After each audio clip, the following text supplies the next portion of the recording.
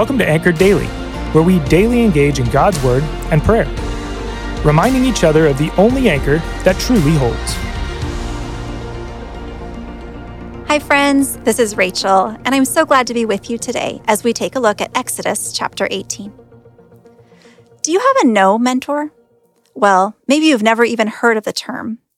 Basically, a no mentor is someone who reminds you that you're human, that you have limits. He or she is someone who knows you well enough to help you think through what's on your plate, as well as the new opportunities or requests before you. Sometimes they help you take things off or say no to a new opportunity. Sometimes they help you reorganize, prioritize, or do things more effectively. A no mentor doesn't change your mission, but they help you live it out more as you were designed to. So my husband sometimes serves as my no mentor, as do some close friends, even though I don't formally give that title to any of them. But they do know my tendencies, strengths, and weaknesses. They ask good questions, pray faithful prayers, and speak wisdom. They help me remember that sometimes my clear no is someone else's best yes. And that's where this idea of a no mentor intersects with our reading today. I'm thinking about Jethro, Moses' father-in-law. Jethro comes to visit along with Moses' wife and sons. The reunion seems to be a sweet one, with genuine joy in seeing one another. Jethro listens as Moses describes the 10 plagues, the pillar of God's presence, the Red Sea deliverance, the provision of manna, and the water from the rock. And then Jethro proclaims, "Now I know that the Lord is greater than all the gods, because he did wonders when the Egyptians acted arrogantly against Israel." Jethro observes Moses at work, and it's clear that Moses, he's an extraordinary prophet and leader and judge. But he was spending his whole day addressing one dispute or problem at a time. The number of people waiting for a hearing only grew larger. Moses was at his limits. The people were at theirs. It looked like an eruption waiting to happen. So Jethro asks Moses a clarifying question.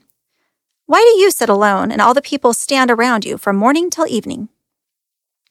Moses answers that the Lord instructs him regarding the law, and Moses is then to teach the people. He's trying his best to live out the mission that God has given him. Jethro shares some insight for Moses.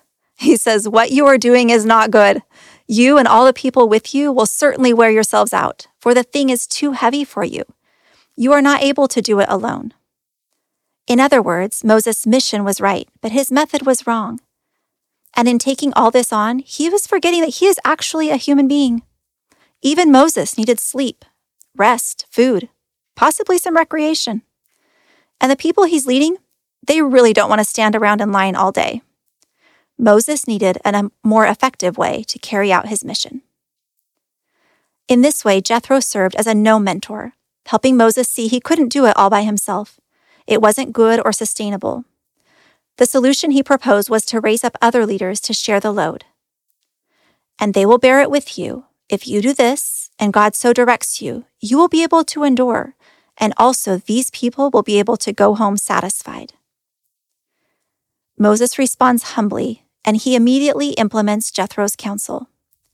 Moses' no to doing it all by himself actually benefited all the people of Israel.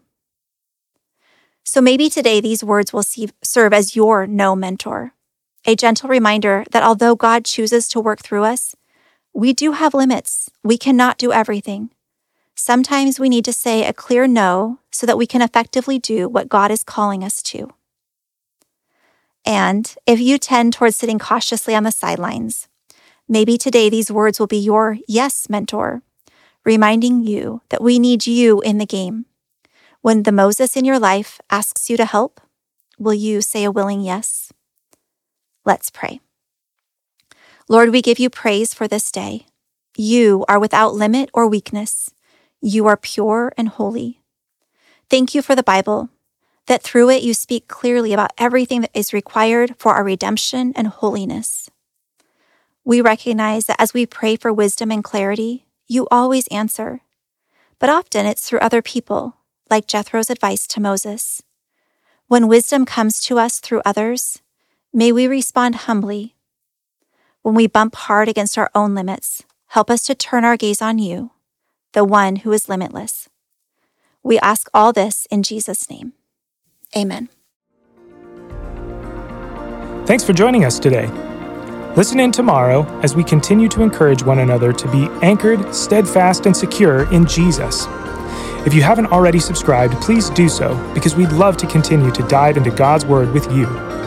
We'd also like the chance to connect further with you. If you go to bethel.ch, you'll see all sorts of ways to connect, serve, and worship with our church body. Finally, please consider sharing this podcast with your friends by word of mouth or on social media. Have a blessed rest of your day.